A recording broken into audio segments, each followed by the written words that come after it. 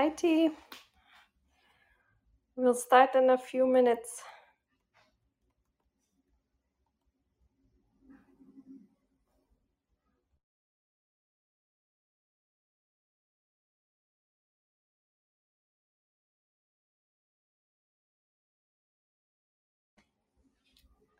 Hey, Gwen. We'll start in a few minutes. This room is about using AI, machine learning, to design synthetic human gut microbiome. Our guest speaker, I just had the introduction room with him, and he'll be here in a minute.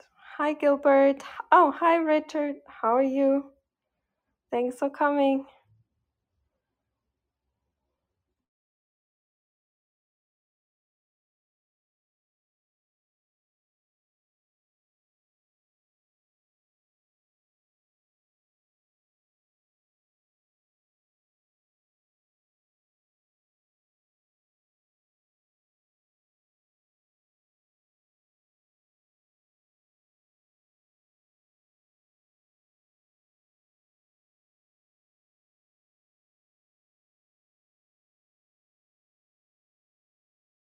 Hi, Ethan. Hi, Birgel. Albert Hero, he will come in a few minutes. We just had the introduction meeting, and he will talk about his part of this study using machine learning to design synthetic human gut microbiome. And on the top, you see the link to the presentation. If you want to click on it and start checking it out. And in the chat, I added the paper link. It should be open source, so you should be able to access it. So yeah, we'll start in a few minutes.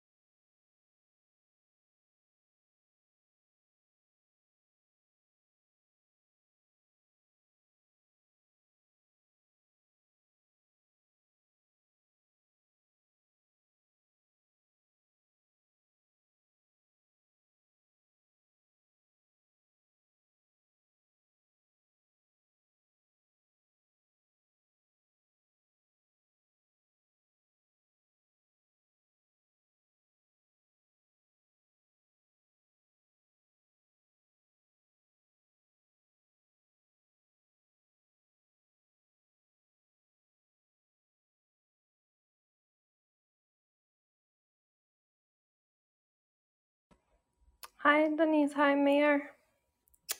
How are you today? Hi, Katerina. Hi, Gilbert. Hi, everyone. This should be an interesting talk. I definitely want to hear about what's going on in the synthetic gut microbiome AI realm. Yeah, so our guest speaker today is the expert of the machine learning designing. Hi, Alfred is here. Hi, Al, how are you? We just had a meeting, so we were just talking 2 minutes ago. Um, Welcome, Al. Meet Gilbert, Dennis, and Mayor. Um, and yeah, thanks for coming. Can you hear me? Yes. We sure We can. can. Great, Pleasure to great. meet you. Good to meet And you that, all. thanks for coming here. I think this room is probably going to grow. I mean, this is an awesome title: Synthetic Human Gut Microbiome with AI. I am very excited to hear this topic for sure. Great. Yeah. Well, there's lots of interesting things that revolve around the gut microbiome and around AI too. And this is a meeting of the minds. So you'll hear more about how we are making progress in understanding how the gut microbiome is effectively designable and uh, using AI can be used to identify different types of species, bacteria in the microbiome that can accomplish the function that's desired. Yeah, and are they like?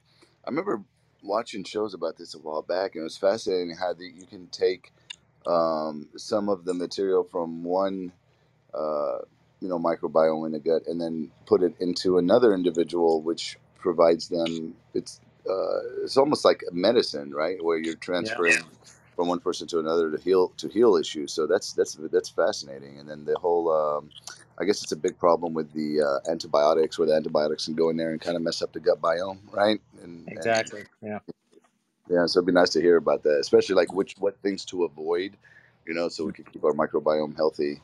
yeah, Which antibiotics are destroying the microbiome. yeah. And it's not just keeping it healthy, but also for enhancing performance. You can add certain nutrients certainly to your body to give you enhanced strength or stamina or what have you. But the microbiome plays an equally important role, and so yeah, it's a very important component, one of the least understood of the sort of human host um, that maintains health and fights off disease and enhances our livelihood. Awesome, awesome. Well, so is this your first day on Clubhouse? It is, yeah, yeah. I'm not familiar with this venue. It's kind of nice being not having to share screen. As always, you'll worry that something's going to go wrong, technical difficulties, and so forth. The phone is just so much more reliable, um, and I think it leads to a somewhat less stressful experience. We'll see, of course. Well, this is a great club. Like coming in, I mean, Katerina's awesome. I mean, she brings Yeah. on awesome people to host great rooms, and so like all the brains and geeks and nerdy folks will show up here, and it does create it's a nice environment where uh, all like minds kind of like come together. Yeah. So it might not be like thousands of people, but it is definitely the right set of people that kind of show up. Cool. Yeah, thank you for that great introduction, actually. And yeah, I think we can start. So, welcome everyone to Science Society, and a special welcome to Dr. Alfred Hero. And before we start, let me give you a little bit of introduction so you get to know him a little bit. Um, Dr. Alfred Hero, he's the John H. Holland Distinguished University Professor of Electrical Engineering and Computer Science, and the R. Jameson and Betty Williams Professor of Engineering at the University of Michigan Ann Arbor. And he is a fellow of the Institute of Electrical and Electronical Engineers and the Society for Industrial and Applied Mathematics. and he's a recipient of the Fourier Award in Signal Processing from the IEEE, and he's a section editor of the Siam Journal of Mathematics, of Data Science, and senior editor of the IEEE Journal, and selected topics on in signal processing. And yeah, so we are very honored to have you here today. And before we start, we like to usually ask like a couple of interview questions before we dive into your project and your research. Cool. Yeah, so how did you come about to choose science as your life or career? Was it something you always wanted to do? Was there a teacher, maybe a class you took, a book you read? What brought you to this life? Yeah, it's a very good question. I was born I'm one of the baby boomer generation, sort of on the later end of it. Um, Born in the 50s, grew up with science fiction, which certainly was a titillating introduction to science as it affects society and affects humankind. Jules Verne and H.G. Wells and Stanley Kubrick, of course, later on in 2001. Of course, it was also a very turbulent time with the Bay of Pigs, the Cuban Missile Crisis, JFK, MLK, RFK, all those assassinations, and then Apollo 11. So it was, a period of lots of turbulence. Um, but with my interests that were effectively coming from a combination of the books that I read, the science fiction primarily, and the realization that society was in turbulence. Um, it was a desire to do something in terms of a career that would both create new scientific solutions to problems that uh, would affect society. And so, I went to high school and was really taken with physics. If there was one teacher, it would have been my high school physics teacher in my in ninth grade, who really got me hooked on experimental science. And then, of course, I got more interested in math, mathematical and computational aspects of science as I sort of moved into college, and then came into contact with scientists from all stripes, not just computational scientists, but bench scientists, experimental scientists, and that really motivated me to do a doctorate in this in the area that I've perceived as being the most central to science in general, and that is the computational aspects, the computational underpinnings, which affect everything from astro sciences, astrophysics, solar physics, to health, to biology, material science, and beyond. All areas that I've been very active in during my career in trying to contribute computational methods to enhance and accelerate scientific discovery. So that's sort of a description. Yeah. That's fascinating. It's always so interesting to hear how the path led to to science. I think it's and how did you then, from discovering that this was kind of something you would you find this really interesting, how did you come to doing research in this specific area? And and is there a specific story to doing research in this microbiome? Because you're an engineer, so it's really Yeah. interesting how this came about. It's funny, yeah, because in the beginning, my first real encounter with microbiome research was about 7 or 8 years ago, when there was a initiative here at the University of Michigan called the Blue Sky Initiative, where people were encouraged to think out of the box about things that would be especially propitious to study in consort with multidisciplinary teams, and that could have really transformative impact. And so a colleague of mine in engineering, in chemical engineering and mechanical engineering, at that time was thinking about how to make antibiotics without the biotic part. So using nanoparticles instead of antibiotics to form microfilms that are biofilms, I should say, of microorganisms that could replace antibiotics. So, in a sense, my entry to microbiomes was through synthetic biology as opposed to true microbiomes that exist in nature. And then that led to, of course, you get one thread and that leads to another, and led to collaborations with the University of Wisconsin that on the actual, in this case, gut microbiome. I also have another collaboration there with another scientist, Joe Handelsman, on the plant microbiome, the rhizosphere.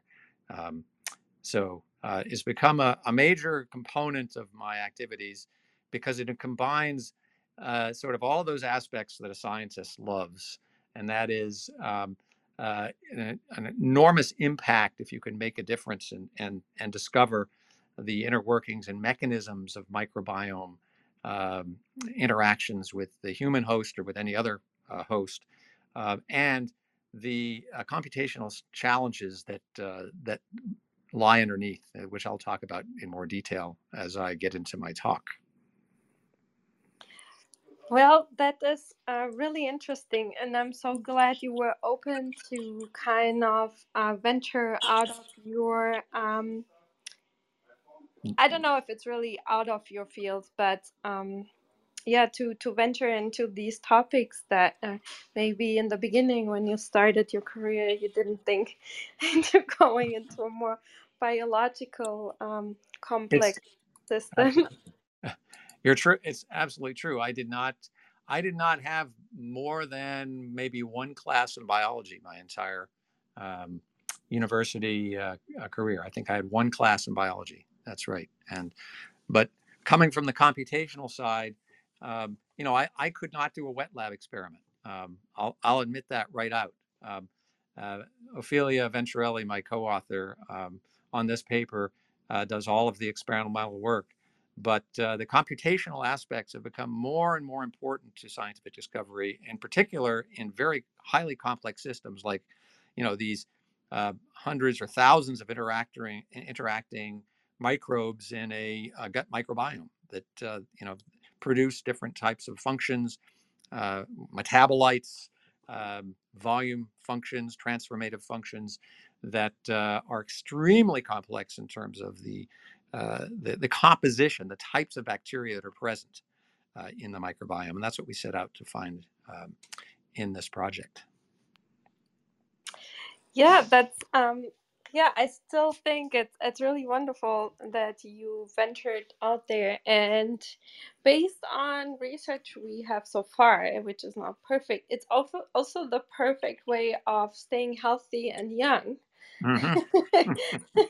Because being a rookie at something and keep learning, I think it's kind of one of the key components of staying young. So thank you so much for sharing that story. And yeah, you're welcome to give your presentation. We'll ask questions in the end, unless you would need really clarification. We invite you to use the chat so we can address those, so we get the whole presentation covered in the time we have. And yeah, the stage is yours. Thank you. Great. Okay. Well, I think everyone probably has been able to open the PDF file that has the talk on it. I have a number of slides. I'm going to go fairly quickly through some of them. there's sort of something here for everybody. There's some high level motivation for both the AI part and the microbiome scientific endeavor that AI has come in to help clarify. And there's also some more deep dive types of things. Very little mathematics here. There might be one or two mathematical equations max, but we'll see how it goes. So if you go to the first title slide is basically just a copy and paste from the paper that just appeared last June on recurrent neural networks for microbiome dynamics discovery. And I'm one of many authors. We're 6 authors. 3 of them are computational scientists. 3 of them are experimental scientists. So this is one of these examples of how putting computation in tandem, in concert with experimentalists, can really accelerate the process of discovery and design, in particular microbiome design, which this is targeting. Um, so the second slide, I'm going to just give you some takeaways. Now, you may not understand all these takeaways right now if you don't know anything about the microbiome, but or machine learning. But I just give these takeaways at the beginning to sort of provide some high-level context, and then we'll slide down into some of the more specifics after I finish talking about the main points here that come out of this paper. So number one is that this computational model, which we call machine learning, which is of course an umbrella term for lots and lots of things, probably one of the least well-defined terms in computational science, because it covers almost any kind of mathematical model that you might apply to data in order to predict responses that occur under conditions under which the data has been collected. So computational modeling, machine learning, accelerating discovery is really the whole bailiwick of our activity. And in this case, we use this in microbial communities with experimental data that's been collected by our Wisconsin colleagues to learn relations between the species that are in these microbial communities. In particular, this is a synthetic gut microbial community. Synthetic, I don't mean synthetic in terms of not biological. These are actually biological communities, but 25 different species out of the over 1,000 species that we know naturally inhabit the gut microbiome. So we look for composition species, the species that are in each one of these communities, if you like, growth over time. Where do they end up in terms of stable relative abundance, as it's called? Abundance meaning how many microbes of one particular species are there in the community, and how does that fluctuate over time? And then metabolic function, which I'll talk about several of the types of functions that these microbiomes will cause in a minute. So to give you an idea of the complexity of this problem of trying to learn these relations, there are, with 25 species, there are 33 million communities, 33 million possible combinations of 25 species, from communities of 1 all the way to communities of all 25. Well, one community of all 25, right? And so we can't perform that many experiments to discover how these communities affect the growth of the different species in the communities, or the metabolic function that they induce. So we're reduced to only looking at a handful of experiments, 413 to be precise.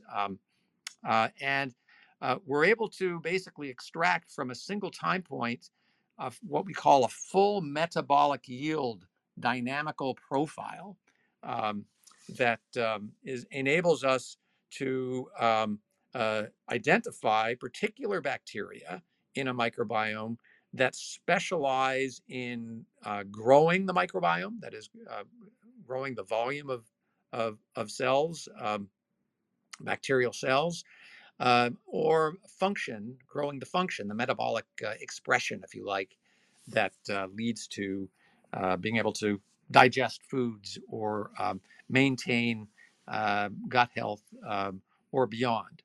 And so we accomplish this in point 3 by really embedding machine learning into the scientific discovery process. So this is not a case where the computational scientists worked on a model or pulled a model out of a TensorFlow um, uh, that then was thrown to the data, and then we communicated by throwing the results back to the scientists.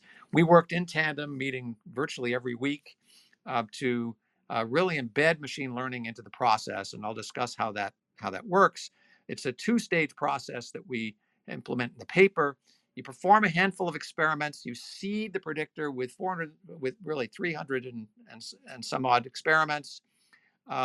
And then you use the outcomes of that predictor for that very few experiments to try to predict the 33 million community behaviors.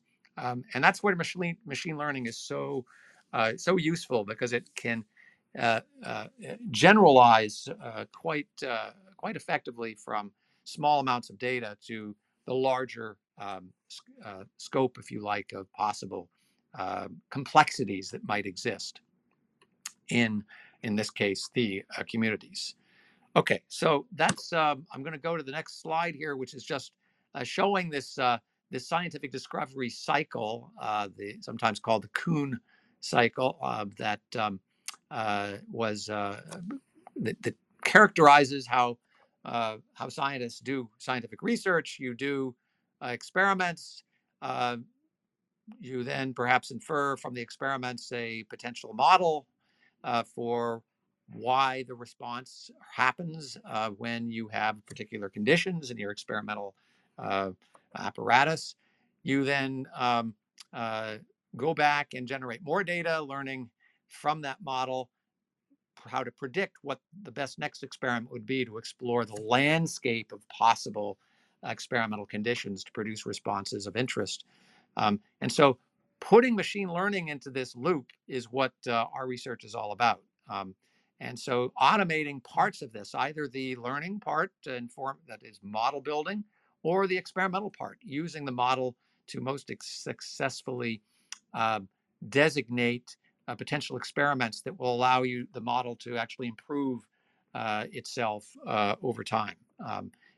And so you have this cycle where we can incorporate machine learning at various points. And so I'm going to go now to the microbiome on slide 4 for the gut microbiome shown with the human and the digestive system in the middle of the slide. So a microbiome is really just a microbial community, right? It's several types of microbes that are denoted at left of this gray box that all interact together. Some of them interact in a inhibitory fashion to inhibit other species of microbes from expressing a particular type of compound, metabolite. Or it may enhance, which is that arrow, green arrow is denoting.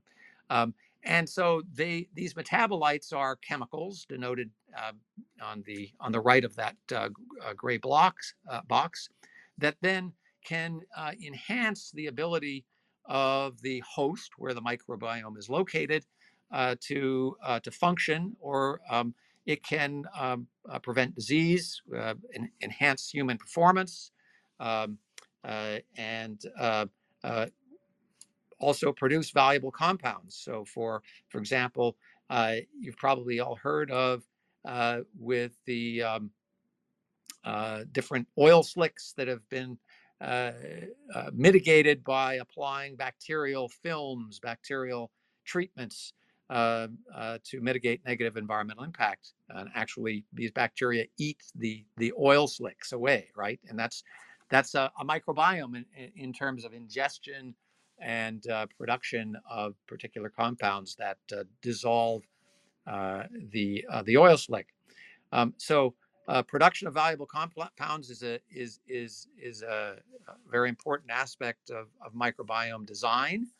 But also, we're now realizing that that one can design human microbiome communities by introducing, for example, uh, microbiome supplements, if you like, probiotics, as they're sometimes called, yogurts or other types of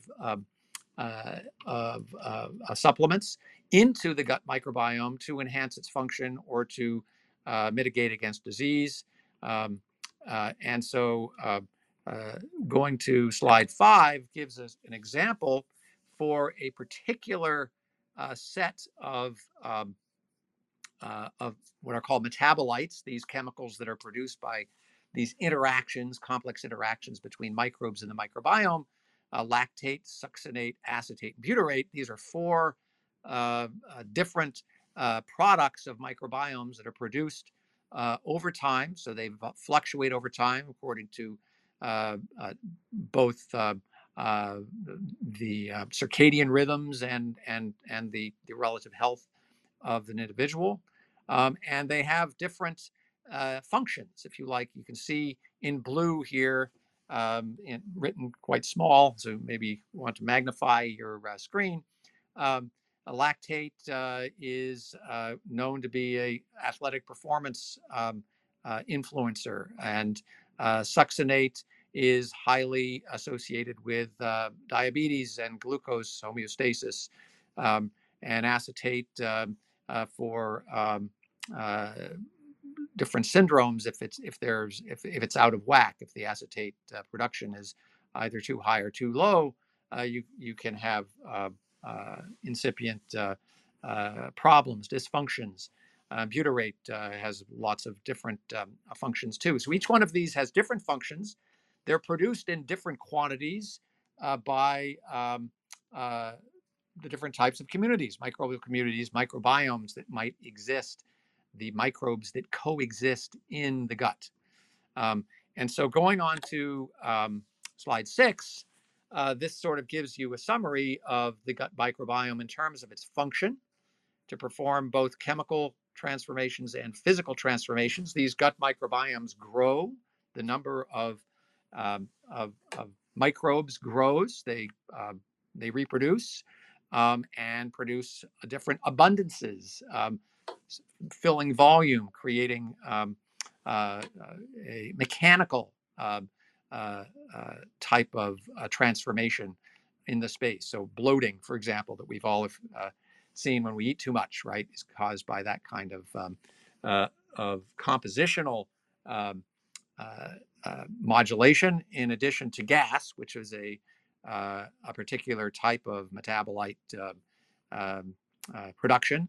The role, of course, is, as I just say, maintaining human health. It's a dynamic community, as I tried to emphasize. The microbial interactions, they really occur as mediated over time due to various types of conditions. Whether you've eaten recently, whether you're exercising, whether you are sleeping or awake. And most importantly for the computational part of this is now we're starting to talk about modeling a little bit. The interactions between microbes can be either pairwise, or they can be what we call higher order. In other words, that you may need to account for how groups of microbes co-interact with each other, that in order to understand how these microbiomes produce different types of function. When we talk about function, we're talking, again, composition, abundance of species, or metabolite ingestion, metabolic yield, as we call it.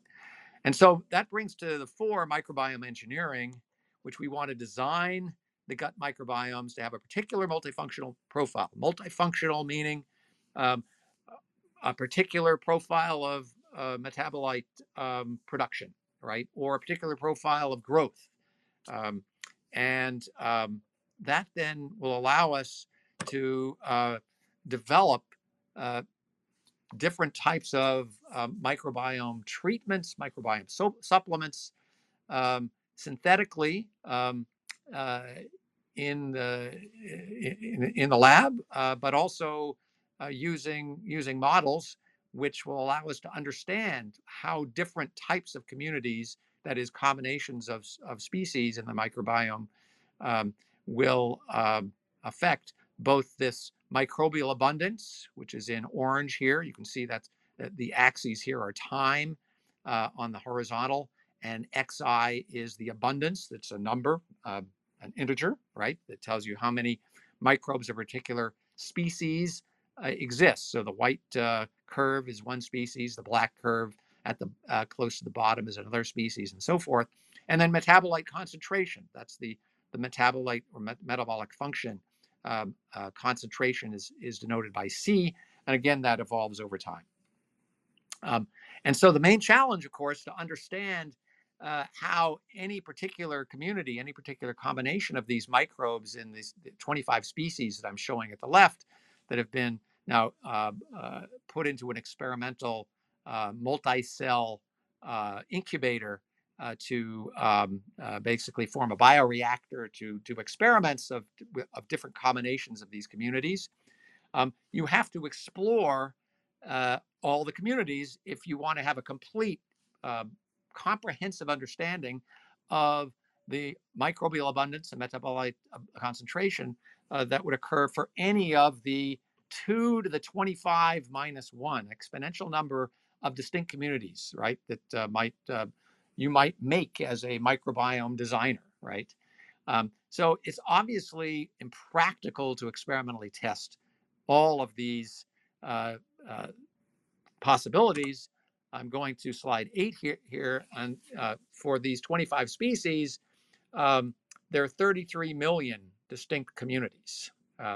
And so these are just some of just shows you some of the breakdown of 25 single species communities, about 4 million 11 species communities, 125 species community. So we have to somehow grapple with the problem that we're never going to be able to do experiments in all these communities, right? That's completely out of the realm of any reasonable experimental, even automated system. So an alternative to exploring this entire design space is machine learning, or building a predictor, right? And all this really requires is that we do a few experiments to learn more or less, that is, to some accuracy, how to map the measurement of the microbial community species composition, and maybe the initial conditions of how many species we started with before we grew them, how many species, how many species of each class we started with, and how that maps into a function, right? Growth over time, metabolic yield, and so forth. So you start with a small number of experiments to learn this predictor, this what we call input-output map in engineering. And that map is often called a machine learning algorithm, or a predictor, or a computational model, right? That brings you from a independent variable, microbial community, initial conditions, and species composition to the response, right? The function of the community. So the main challenge is, what do we use as a predictor, and how do we fit it to how do we fit that predictor to some subset of these microbial communities? It may be even a very small subset, like I was just alluding to a minute ago. And so in the paper, we adopt a what's called a recurrent neural net. So it's a neural net of architecture, which is model free, in a sense that there's no sort of underlying physical model that we are trying to emulate on this predictor.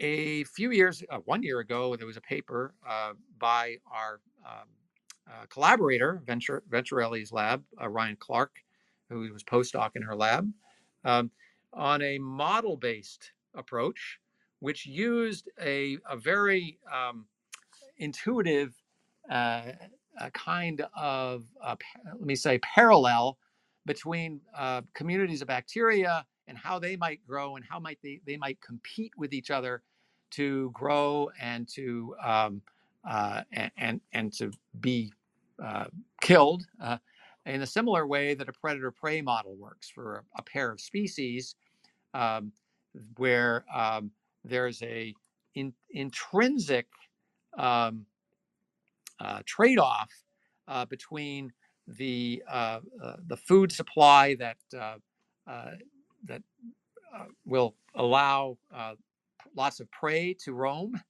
um, and the number of predators that will allow the predators to feast on those prey. And so these predator-prey models are given by a differential equation that I'm showing here on the left. I don't expect anyone to understand this equation. This is just to get across the idea that this is a mathematical model, right? It's a model that depends upon, in particular, what are called pairwise interactions. Xi is the abundance. So if you look at the function model, there's a multiplication of two of a pair of Xi, Xj. So there's no higher order terms in that model, right? So there are no higher order interactions in the different species that might be predator or prey relative to each other to reduce or enhance their populations. And so this was applied to a phyla of bacteria, 25 bacteria that are listed on the right, that are characterized by four phylum, Bacteroidetes, Proteobacteria, and Echinobacteria and Firmicutes, different types of bacteria, as a model for the most representative part of the microbiome in the gut. And so this paper derived some predictive results. There was a lot of deficiencies of the approach that led Ophelia to approach us and for us to get interested in this. Mainly the fact that the model was only pairwise dependent interaction, and it was also a model that was kind of grafted of a growth model and a function model were grafted together. There was something not so elegant about having to basically take two different models for the growth function and the metabolic yield function. So we came in to improve on this predictive model. And so this is so-called generalized Lotka-Volterra model, is the model that I just described. And it has lots of restrictions. I'm not going to go into these. Training the model is very heavy. You have to solve a nonlinear optimization problem. There's not easy tools for doing that, unlike in machine learning, where lots of tools have been developed recently to solve these types of problems involving backpropagation, as it's called, backpropagation optimization. So in this paper, we have a unified predictor model based on what are called recurrent neural networks. This is on topic 2 here of page 11. And it exploits higher order interactions.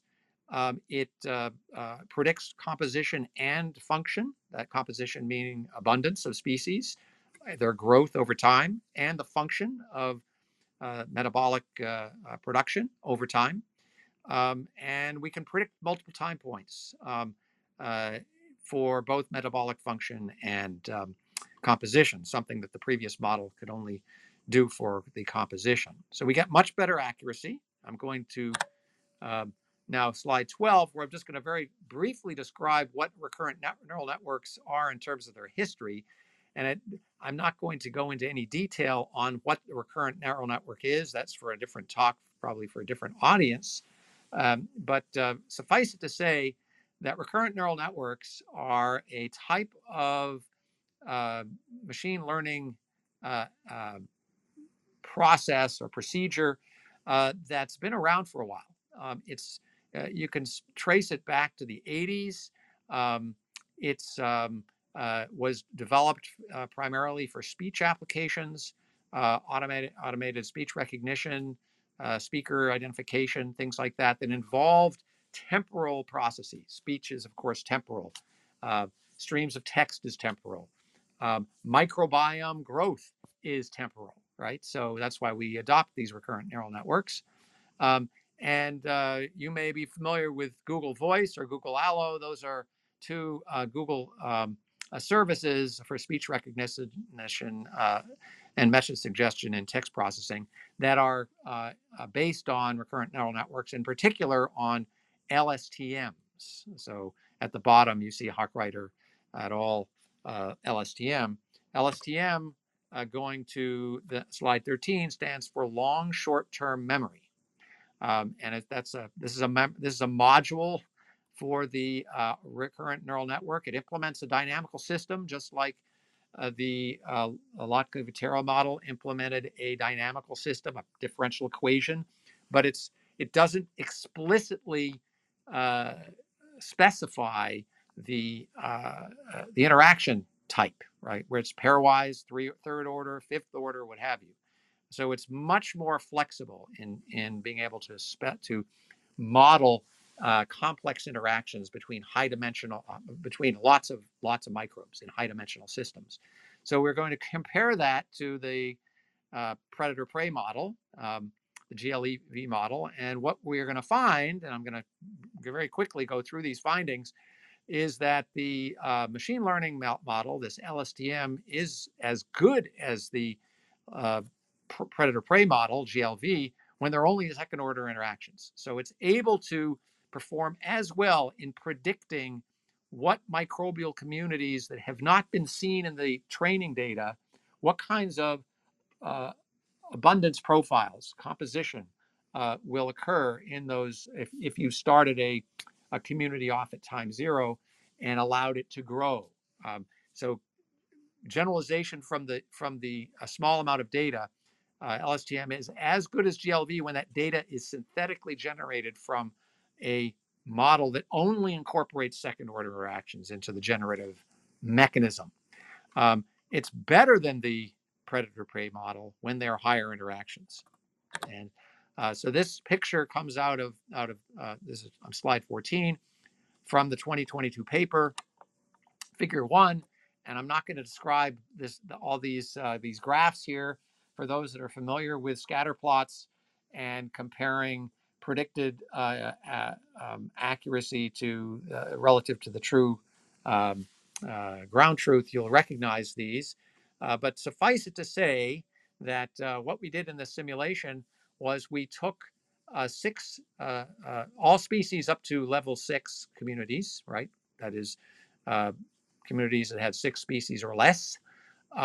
And then we generated the growth using basically the predator-prey model, right, for those less than or equal to 6 species.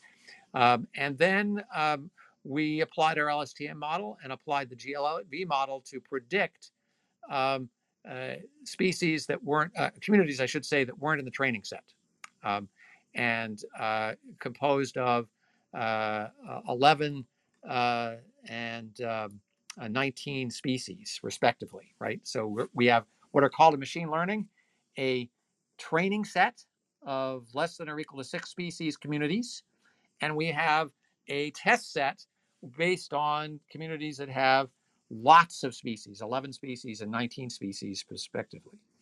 And so what these plots show is the predicted abundance on those large, complex communities from this model, this predictive model that only saw very small communities, right? Less than or equal to 6 species in each one of the communities. And if you have second order interactions in our simulation, you have comparing the top ground truth, the top GLV predictions to the bottom LSTM predictions, you have close to the diagonal line. The diagonal line, of course, is where you want to be. You want the predicted abundance, predicted species, relative species abundance to be close to the true abundance, right? And as you start to mix third order or higher order, you get GLV is on the rack, right? It's not able to do nearly as well. That line, that prediction line, is falling, right? So it's that diagonal that should be for an ideal predictor is falling, and we are now in a situation where the LSTM is maintaining its performance while GLV is suffering. Okay, so that's a simulation. This is just to show that the LSTM is doing what would be expected of a computational algorithm, a machine learning algorithm that doesn't have this second order interaction baked into a model, right?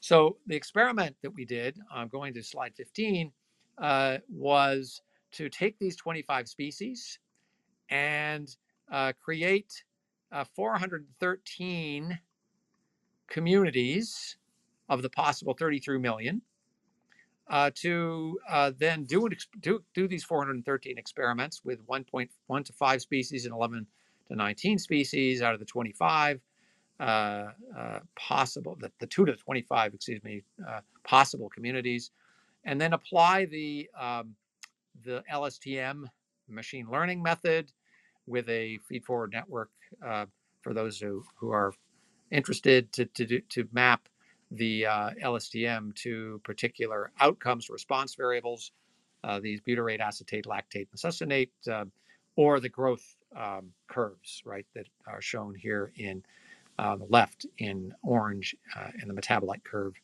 in blue, right? So we trained this on these 413 communities. This LSTM was trained using a backpropagation algorithm that I'm not going to mention, with cross-validation to assure that it's not overfitting. And then we use this LSTM to predict the function of the remaining almost 33 million communities. And these predictions were used to inform a second validation experiment to learn what was, we were hoping to be the most diverse set of predicted communities, right? So with the 413 that we chose were kind of randomly selected. And then for the experiment 1, for experiment 2, we're going to target particular communities for experiment based on our desire to produce experiments that have communities with much more diverse microbial abundance and metabolite concentration profiles than what we saw under the random experiment. So I'm showing now on slide 16 the outcome of that experiment. What you see in the middle is this big square in the middle.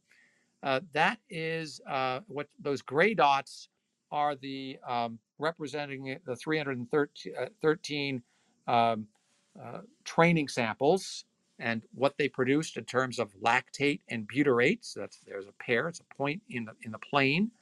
What you see that's looks like a gray to black surface with some ellipsoidal shapes that are in the middle, 2 ellipsoidal shapes. Those are the predictions of the 33 million. So where you have very high, dense black, it means that there are a lot of communities in that at that point that produce butyrate and lactate at that particular level that is indicated by the horizontal and vertical axis, right?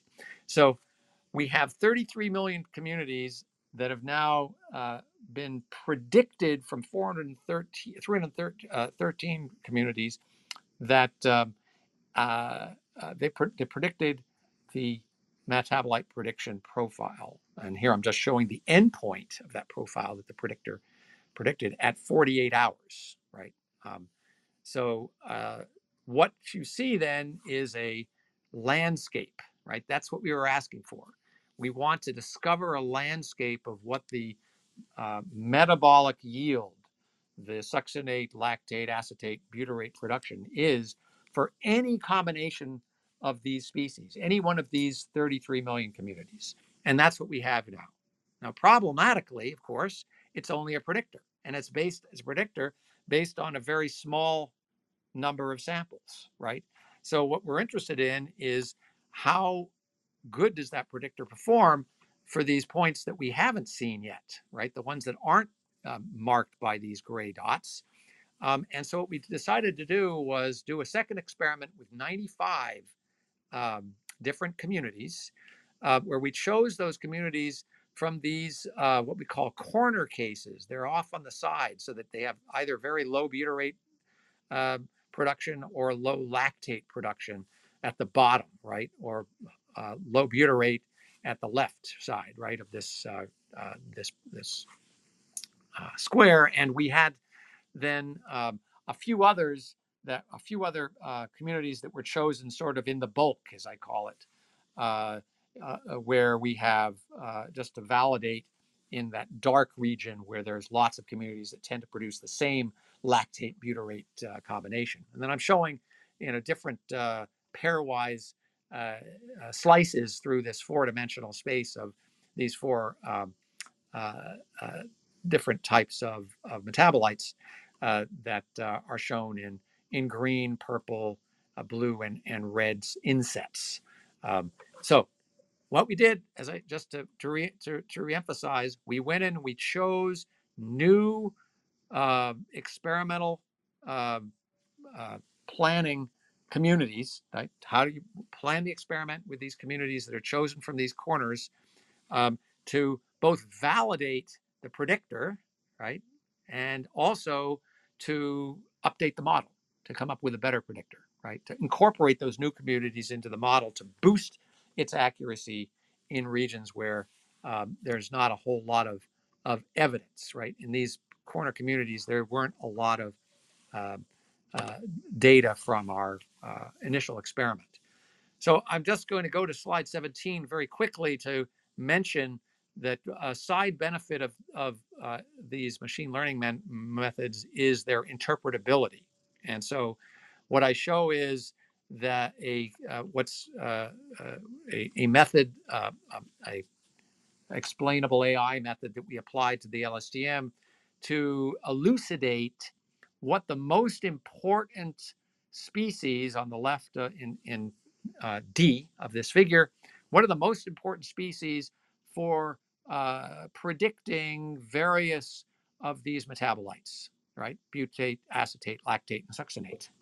And so what's in red are positive, what's in blue are negative relations, right? So a positive relation means that if you increase, for example, AC, which is a firmicute bacterium, then you tend to increase the amount of lactate that's produced.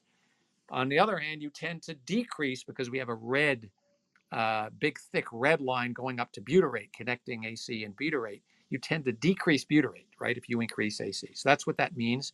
And so this machine learning algorithm has effectively enabled the biologists to identify what the most important species are for producing various types of metabolites, and how they might inhibit production, right, of certain metabolites. So if you want to produce butyrate, you probably don't want AC, right, to be in that community. So you want to pull it out and let some of the others contribute to butyrate, like DP and EL. What I'm showing on the right is the same picture, but for the abundance, for predicting the abundance that occurs over time. And we're looking basically at what are those pairs, those interactions between different metabolites that tend to increase abundance versus decrease abundance, right? And so again, red and blue correspond to increasing versus decreasing abundance when that interaction is present. And so again, this gives us sort of an interpretable uh, um, uh, mechanism for explaining which variables are the most important in both growth on the right and metabolism on the left. And one of the most exciting findings that we came up with is this picture, is that you can notice that out of the 4 different phyla of bacteria, really only 3 of them are dominating the metabolite production: Firmicutes, Actinobacteria, and Proteobacteria. The bacteroides are not really making a big entrance here. They're not. They're not. They don't have very much influence. Um, PC is a bacteroides, and it doesn't have much influence on the left. It's only influencing one succinate, and that's being taken care of by others that are in the Actinobacteria and Firmicute. On the other hand, for abundance, bacteroides are the ones that are governing the growth. So their bacteroides seem to be associated with the growth dynamics of the microbiome, whereas these other types of bacteria are most specialized, if you like, in producing particular types of chemicals, right? These chemicals that aid in digestion and other functions. So I'm running out of time, and I'm going to skip ahead to experiment 2, where I mentioned that we tested 95 representative sets of communities predicted by experiment 1. And the punchline with this is that we observed a diversity of these metabolite concentrations when we performed this experiment, and that's on slide 18. You can see that there's a very diverse set of profiles of these 4 different metabolites, and that was the purpose, was to explore the landscape and then validate that landscape and then improve the model. And that's what slide 19 is all about. Is we now incorporated these 95 additional experiments into the original experiments, and then retrained the LSTM machine learning algorithm, resulting at the bottom left with a cross-validated prediction accuracy on a leave one out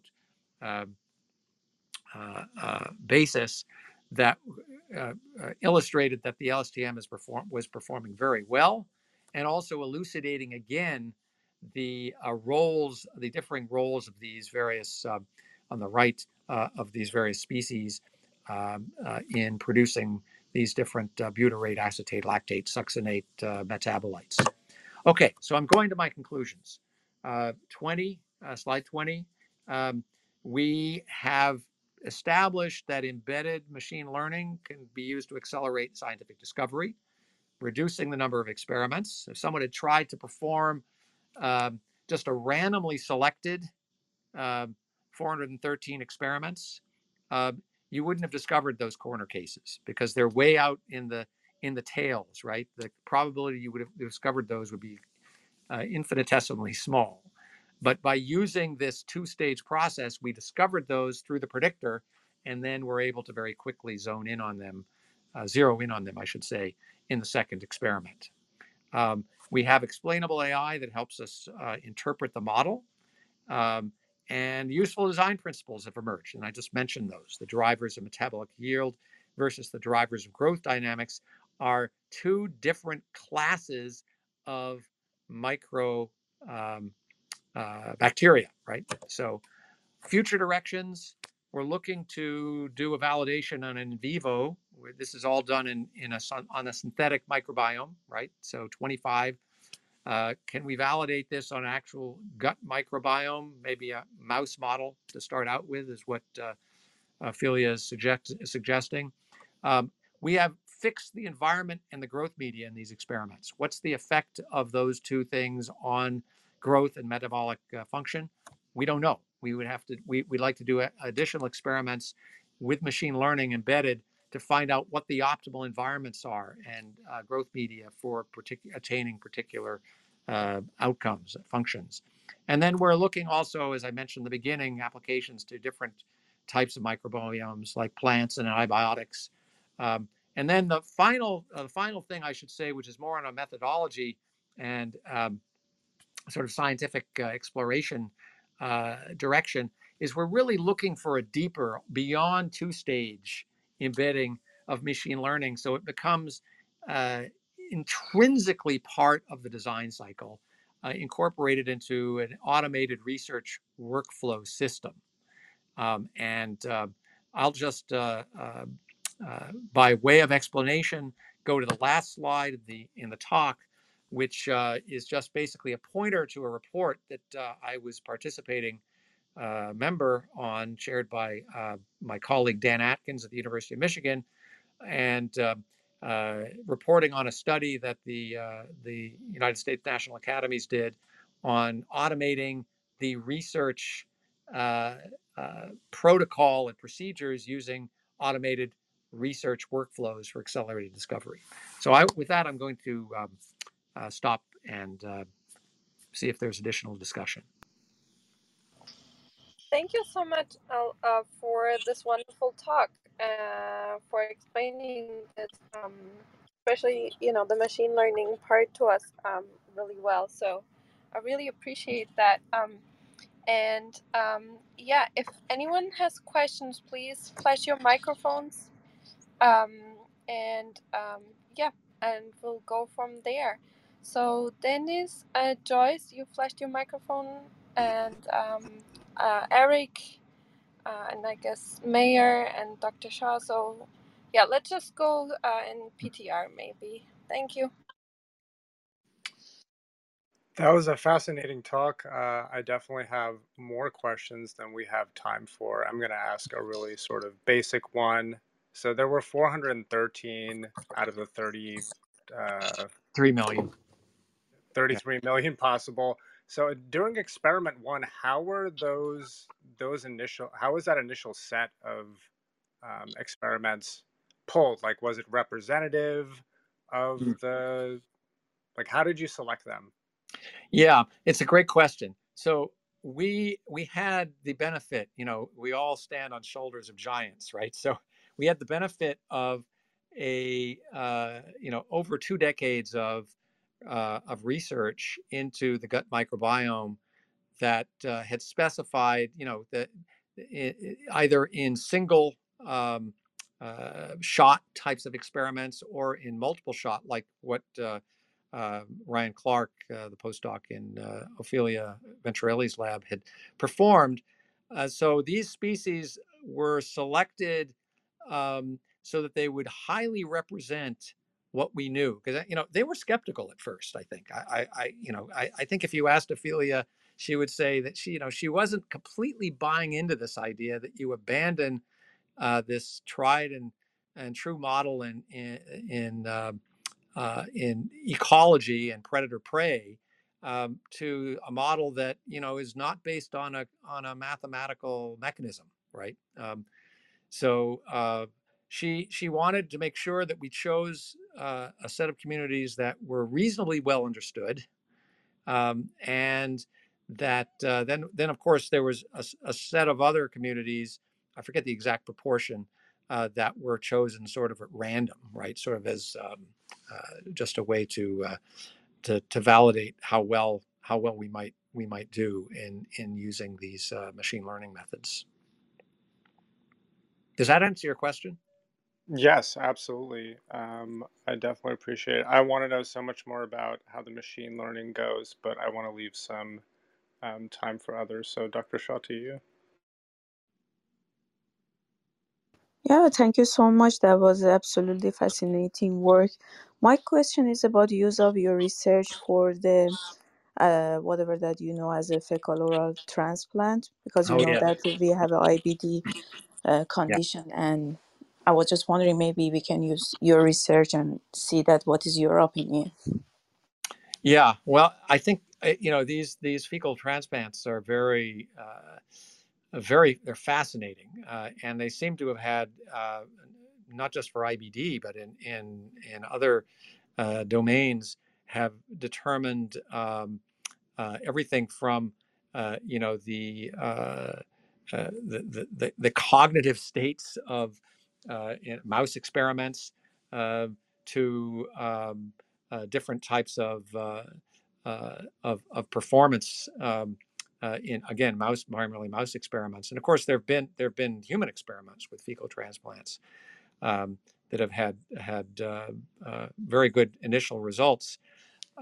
I think that, you know, the implication here is that a transplant that's not necessarily fecal, that may be from perhaps even a a say greenhouse, to use an analogy, where you use bioreactors to grow different species, create the communities synthetically. You don't transplant them from another, you know, healthy human being to try and solve the dysfunction of a IBD patient. Um, you basically create them in the lab, and then you add them through a capsule, right, or a treatment. You swallow you know, a refrigerated capsule, and that would be composed of synthetically designed but biologically, you know, living bacteria. And this research would help to uh, sort of tease out which types of communities would be the most effective in you know, treating certain types of disease or dysfunction based on our understanding, which I must admit is very limited right now. Um, if you ask a gastroenterologist, certainly they won't be able to tell you that you know, it's a combination, this particular combination of lactate and succinate that causes fecal transplant recipients to improve in their in their prognosis and symptoms. But once we have that understanding, we'll have an ability to link the particular response variable that we've used, which is this abundance and metabolite concentration, um, to you know, the particular type uh, of compounds, chemical compounds that are required in order to have a lasting uh, uh, treatment effect. So, yeah, I'm not a clinician, so I can't really answer any deeper than that. But that's, I think, a very exciting area for this type of research to have impact. Also, for the species that you just collected, did you use the whole GI system? For example, duodenum that we have, for example, 100 million per gram microorganism there, or is just specifically from colon? Right. These 25 species were selected by my collaborator. So I can't really speak too much to why she selected this particular set of 4 phyla of 25 species, but she was certainly targeting the gut microbiome. I'm not sure whether it was the colon or the you know, the stomach, or what part of that microbiome she was trying to target. I think she likely choosing these on the basis also of experimental feasibility, right? Um, Bacteria that are fairly easy to grow and maintain, and resilient to environmental conditions and so forth, just to sort of get started. But she'd do a much better job at describing the selection justification for these particular 25 bacteria. But a great Thank question. you. Thank you so much, Alfred. Yes, you're welcome. All right. So that was awesome. I got some questions. I Sure. have more of let me kind of explain. Can this thing progress to the following, right? So what I kind of see here is you can go in there and basically start to, you got 30, would you say 33 million communities? That's not species, but 33 million different communities. Different That's what communities, right? Yeah. holy cow. 25 species. Now, if you go to the thousands of species that we were just talking about, Yeah. there's going to be a heck of a lot more than 33 million. Yeah. This is wild. So you can basically go in and do like very personalized medicine, right? Where you go in, once you keep expanding this model, get more and more data, the predictions are getting better and better, right?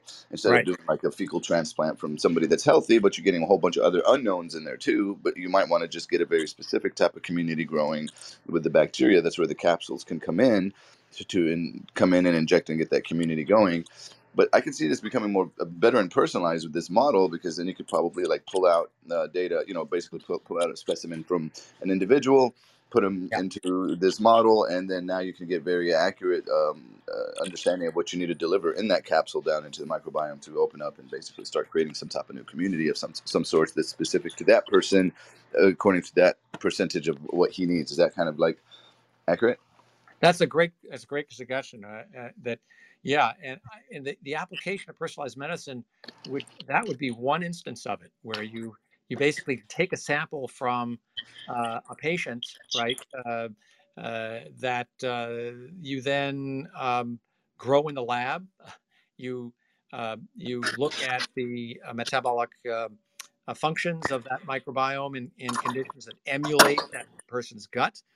And then you try to identify from the landscape of all these other communities that we've predicted with other people with similar types of environments in their gut, what would be the supplement, right? That would supplement bacteria that would put that particular person back into the the healthy phenotype. Um, and so that is probably way in the future, but it's I mean, these experiments are expensive right now. It's a process to, when you look at metabolite production, it's not instantaneous, and it varies as a function of the circadian cycles and digestive cycles. So you probably have to take samples over a period of time during the day. Or maybe even during a month, right, to account for the different types of lifestyle variations that the individual might have that would cause changes to the microbiome. You could then build a microbiome temporal profile, if you like, that's waxes and wanes in certain dimensions due to these various factors: environmental factors, dietary factors, exercise factors. And that would give you a much fuller picture of that individual. And maybe that, one thing we haven't discussed at all, we really even haven't explored, is resilience, right? So some of the what we have, this microbiome that is synthetic, in vitro, I should say, microbiome. It's in static conditions. Um, but if you start to look at resilience, then you're asking, if those conditions start to change, maybe these results that are being predicted by machine learning, um, those only apply for particular conditions.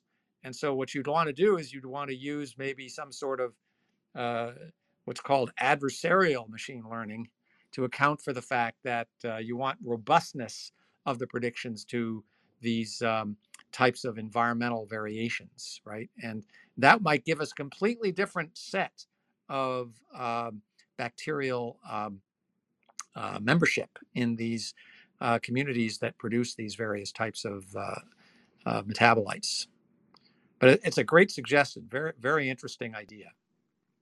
Yeah, and lastly, I think like because it's everybody's microbiome is different, right? So and then you're dealing with living microbes. So I mean, I could foresee like once you got this model down, it would be very beneficial to almost like go show up somewhere and go in, and then they take a sample and they come back and say, okay, well you need this and this and this, and they make you a concoction of like different Right. capsules and things to take that are specific to you. That then you take home, and then you basically utilize, and then you go back and forth, and basically get your microbiome fixed up in a very laser focused way. Yeah. Right. Right. It's like in a And few years, it'll be, microbiome synthesis as a service. We'll see that pitch deck, Exactly. I'm sure. exactly. Exactly. Right. Yeah. No, there's a lot.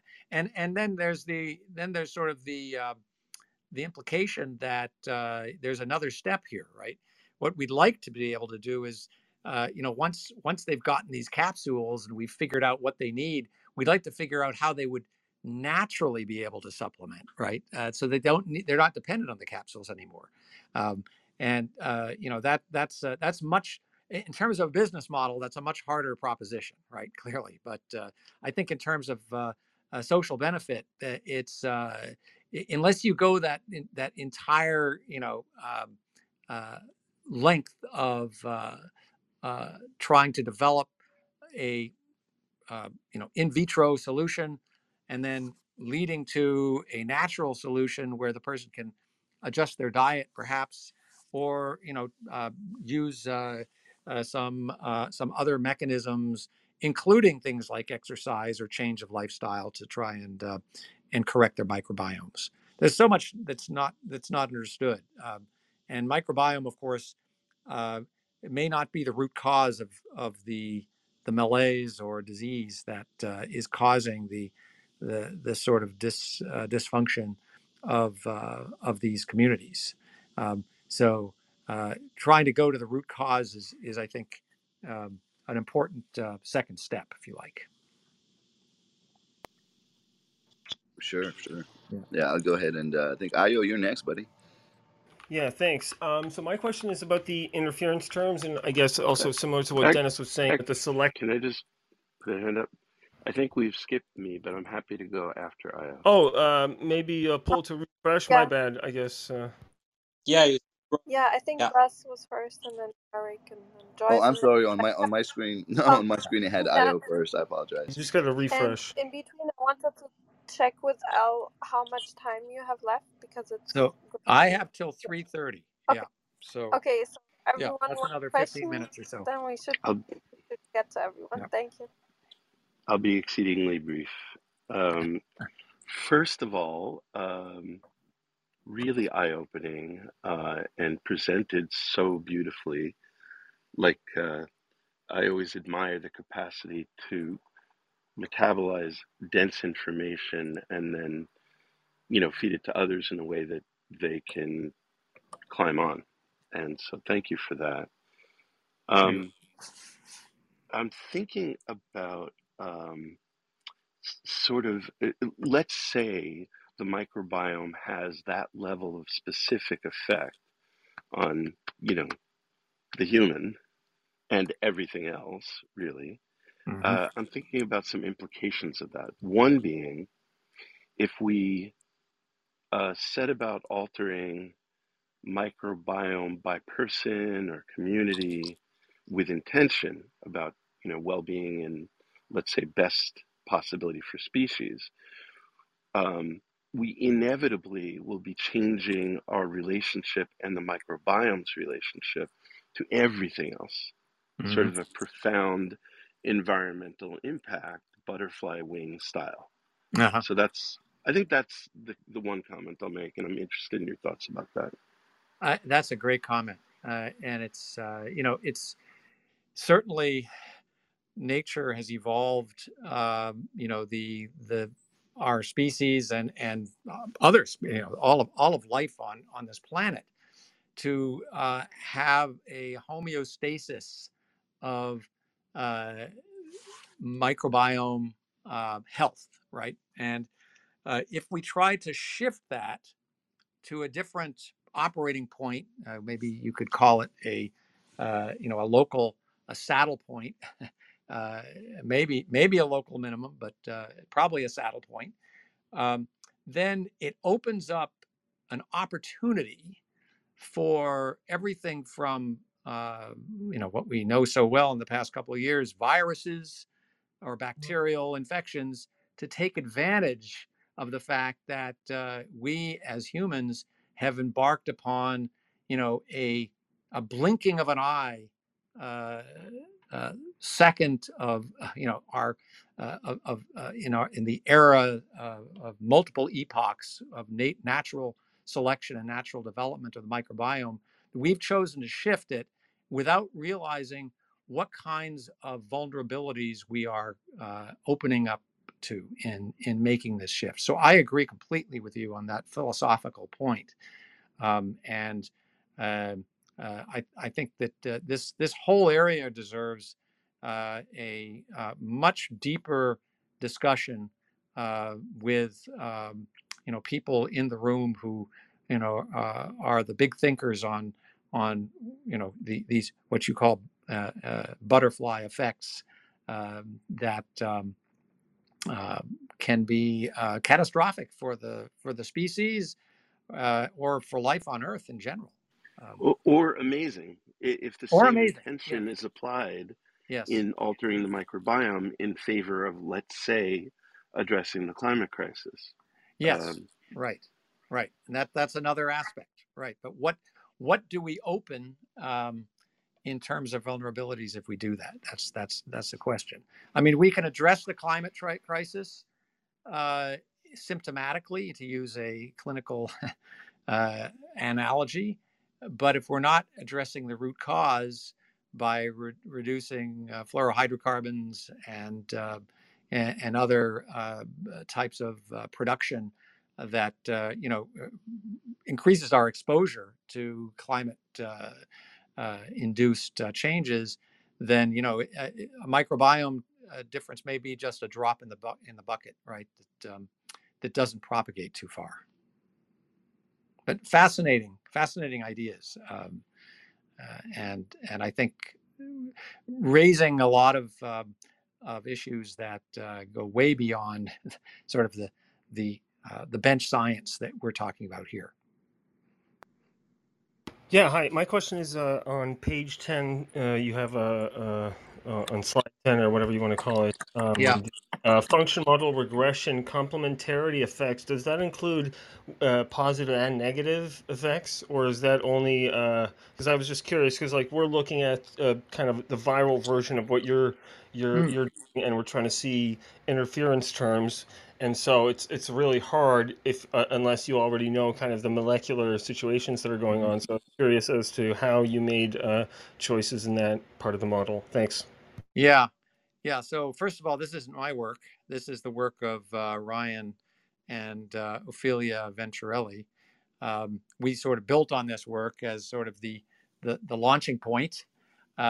This model is based on this predator-prey model, and you're undoubtedly familiar with it from your prior work on the growth model, the GLV, generalized Lotka-Volterra model, where there's a this IJ selection effects and basal growth basically control respectively the the trade-off between growth of the prey species in absence of the interaction with the predator, and growth of the predator species in absence of interaction with the prey. And when you put them together, that effectively describes AIJ. For the function model, the regression model, this is a regression that makes an assumption, and I think I'm a little biased here because I'm arguing here that we should not be tied too closely to a pairwise interaction model. One could argue perhaps that the pairwise interaction model might be justifiable from a predator-prey perspective, and maybe with only two agents, two bacteria in this case. But I think for predicting function, that's a much more complicated process. Yeah. So I'm we were not. looking at kind of the interference terms and saying, okay, we're going to assume n terms of interference, not just pairwise interference, and that got and very quickly. And then we tried to think of ways of reducing the model so there was some kind of similarity in chemical bonds or approximations that you could do kind of to coarse grain it. But yeah, thank you. And sorry for not realizing the question kind of was slightly not related to your work directly. But in terms of that kind of decision making, like I guess just established databases provide the most informative view. Yeah. Okay. Yeah. I think so. Yeah, and I think if Ophelia comes on at a later time, which I hope she does, she actually wanted to be here too, but she's in Europe right now. Then come back, and I'm sure you'll get a lot more information about this model. Will do. Thank you very much. So I think maybe I'm next. I was going to say I did ecosystem modeling research quite a few decades ago at Oak Ridge National Laboratory, and I can say that I appreciate the difficulty of what you're doing, and Mm. it's really great. And a lot of advances have been made since then. And I was just going to relate a little bit more to a topic you already mentioned a little bit, but maybe you want to say a little bit more specifics about it. And that is about the role of diet and studies. There are various types of studies, some that establish what they consider to be an anti-inflammatory diet, and they even have an index, and then studies associating a westernized diet with various autoimmune and inflammatory diseases. And I put a link in the chat, and the studies by Chiba, epidemiology and interventions with plant-based diets in IBD. And I'll put a link in there for that too. Anyway, any thoughts? Yeah, I think that's a great question that relates sort of back to this this main issue of what can you do to perturb the microbiome that you have to something that's better, right? And that is more, both gives you a more resilient ability to maintain, digestive health, but also one that is long lasting, right? And that's where diet comes in. I think that what you want to do is you want to get a sea change of the interactions that are possible and those that are not possible, right? Because some interactions can wreak havoc um, in terms of as we were showing in our results of inhibiting certain metabolite production, right? So if we could sort of break down in the sense of what kinds uh, of bacterial or microbial more generally communities would work best to accommodate, let's say, a dietary regime which is rich in lactate, right, already. So yogurts and dairy products, um, or for someone who's lactate intolerant, um, does it have something to do with the microbiome? Is it that the microbiome is maybe deficient in the bacteria that are effectively aiding the ingestion or digestion of lactate, um, so with plants, it's a similar type of story, right? Are there bacteria that are especially um, uh, well suited towards a dietary regimen where they, can pull the maximal nutritive value out of different types of diets that some of which may be deficient, right? Or some of which may be overabundant in certain types of components. I mean, clearly, it's been seen that in the research that fibers and uh, probiotics have a uh, a positive effect, if you like, for at least the evidence is that it has had a positive effect on digestive health. How that is mediated precisely by the microbiome, that's where we could start to look at different types of research. I mean, if we could synthesize in vitro a full digestive system where you can introduce different types uh, of food groups and environmental conditions and so forth, that would be an interesting follow-on experiment, with the caveat, of course, that it's also well known that that there are connections between the microbiome and the brain, right? The central nervous system. Serotonin I believe is at least there's some of the partially produced by the gut microbiome, right? Which, of course, serotonin is what allows the neurotransmitter function to uh, to, to thrive. And I think that having an in vitro system, there's always a danger, right, uh, of not treating the holistic whole of the host that for which the microbiome is so integral um, in terms of maintaining the host health. Yeah, thanks. And then you add another layer of complexity about individual inflammatory allergy reactions to Yeah, particular things. That is a whole nother complexity level. exactly. Yeah, autoimmune diseases, right? And yeah, that's just just takes it in a completely different dimension. Yeah, thank you. We have 2 minutes left, so I'm not sure if we get to everyone that's still on the stage, but maybe Einar, did you want to ask a question? Yeah, hi. I'll make it quick. So when it comes to this AI that you use, uh, is there any regulations here when it comes to difference in the microbiome when actually will transfer toward the spine and what will be further on processed by the human mind and whatnot? And as my hair was into also when it comes to capsules.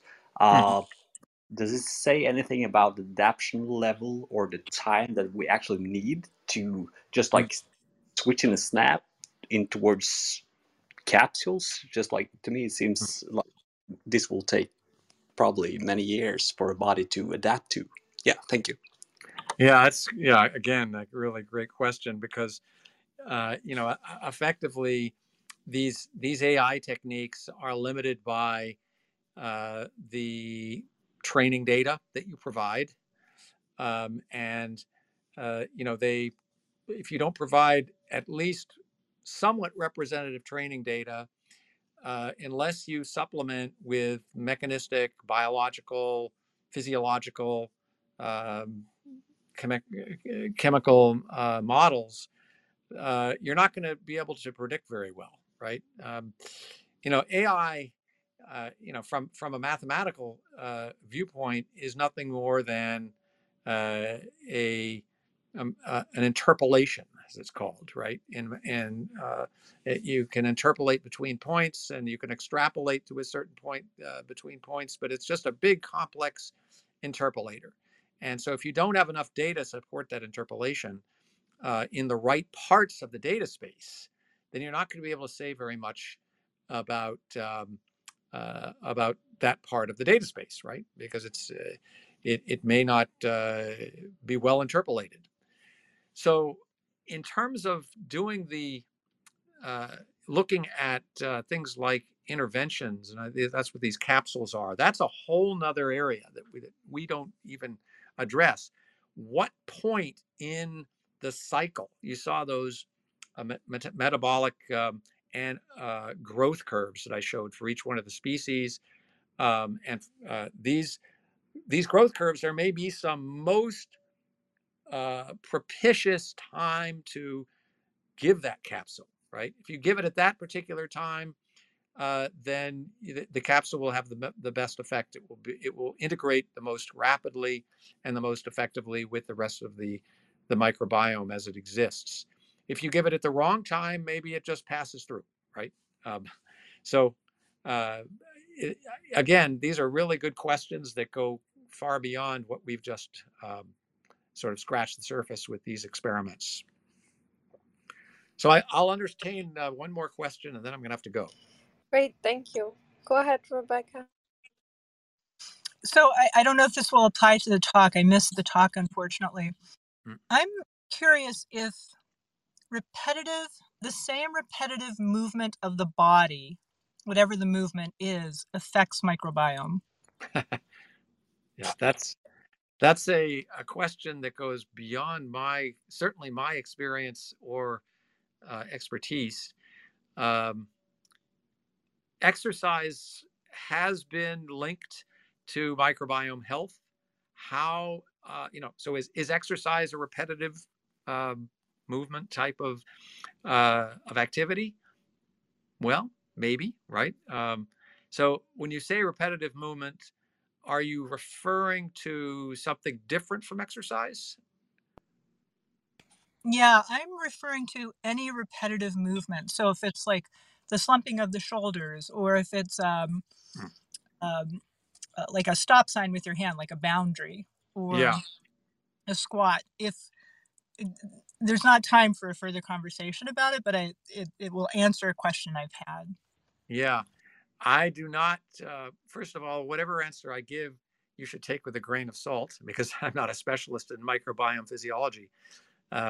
But I, I would, I would think that any degree of physical activity that can, restore both sort of uh, a chemical and a mechanical environment for the microbiome to thrive would be positive. But it's just so linked with everything else. I mean, people. I mean, we've all had experience. If you exercise regularly, you have better digestive passage, right? Um, you have better appetite, and microbiome certainly is associated with appetite. That's one of the main functions of microbiomes is to regulate appetite in a healthy individual. So, I think it would be extrapolation to say that other types of repetitive activities would have positive or negative effect on the microbiome. But certainly, exercise has been established as having a measurable effect on microbiome health and host health. Great, thank you so much. Yep, you're welcome. Well, thank you Good. so much, Al. I know Armish had questions about the I'll be very machine quick. learning part, Okay. but All right, very quick. Yeah.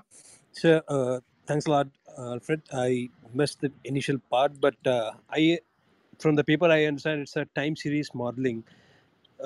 So, I Right. just want to know, so the combination, the whole permutation and combination of the species group which you made, if you put in a GLV model versus if you put in a LSTM model, what's the T there? What's the time difference over which this gets observed? That's Oh, one thing. yeah. And after that model, can it also extrapolate handsomely to the time for which it hasn't seen in the raw input data? Very good question. So we do know, I'll answer the last part of your question first. We do know that that it's very good at interpolation.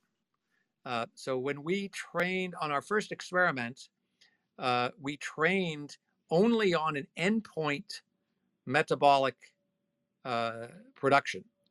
So we trained at 48 hours. We had data from metabolism. For the other 8-hour intervals, we had data on abundance, that is, on species relative volume, right, within the microbiome. But we had no metabolic information beyond that endpoint. And yet, the LSTM time series model was able to induce what the metabolic profile was. Now, most likely that was because of the fact that we had time series on the abundance of the relative abundance of different bacteria, and that's related. That was sufficiently related, right? The waxing and waning and relative uh, number of species translates into metabolic production, right? Also a waxing and waning of metabolic. So we thought that's probably the answer there. Now, in terms of the time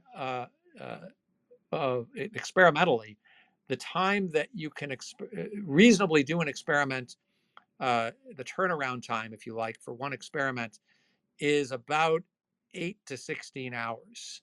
And the reason is that the medium actually becomes corrupted after a period of time. The medium changes, and so the bacteria ceases to grow or dies. So you have to basically refresh the medium, which the experimentalists did at 16-hour intervals. And so that corresponded to the challenge that we had is that, while certainly microbiome dynamics are on a time scale that's less than 16 hours, right? Because that doesn't even capture the digestive cycle or the circadian cycle. But we are limited in time resolution due to the experimental limitations. And that's something that we'd be very eager to find out if there are advances in experimental protocols and techniques that would enable us to overcome that hurdle and go to denser time sampling, so we can get a much clearer picture of the dynamics. We don't know about extrapolation. We have not tried to extrapolate. We've been able to interpolate. We have good, positive evidence that that's effective, but extrapolation we have not tried. Understood. I'll not take much of your time, but yeah. Sure. Well, thank you, everybody, for your questions. They're very thought-provoking, and it is a pleasure to be here to explain a little bit about our research. Well, thank you for presenting and for answering all of our questions. And this is wonderful research. We are looking. Thank you very much. Great. I wanted to ask about the plant. Yes. Yeah, but we didn't get to it. Maybe for sure we'll invite Ophelia here, and maybe one day we'll invite Mike. Yeah. We're really losing you. With pleasure. Okay. It was really grand. Thank you. Thank you, everybody. And have a great week. And hope everybody sees some exciting scientific presentations over the next couple of weeks. I'm very impressed by what Clubhouse has been able to put together. This is a really nice medium. Thank you. Yeah, you should come back. Yeah, that's a good connect to what comes next. So yeah, follow the club. We'll have more rooms like this. We have tonight Dr. Cotwell talking about high precision measurements of the W boson mass.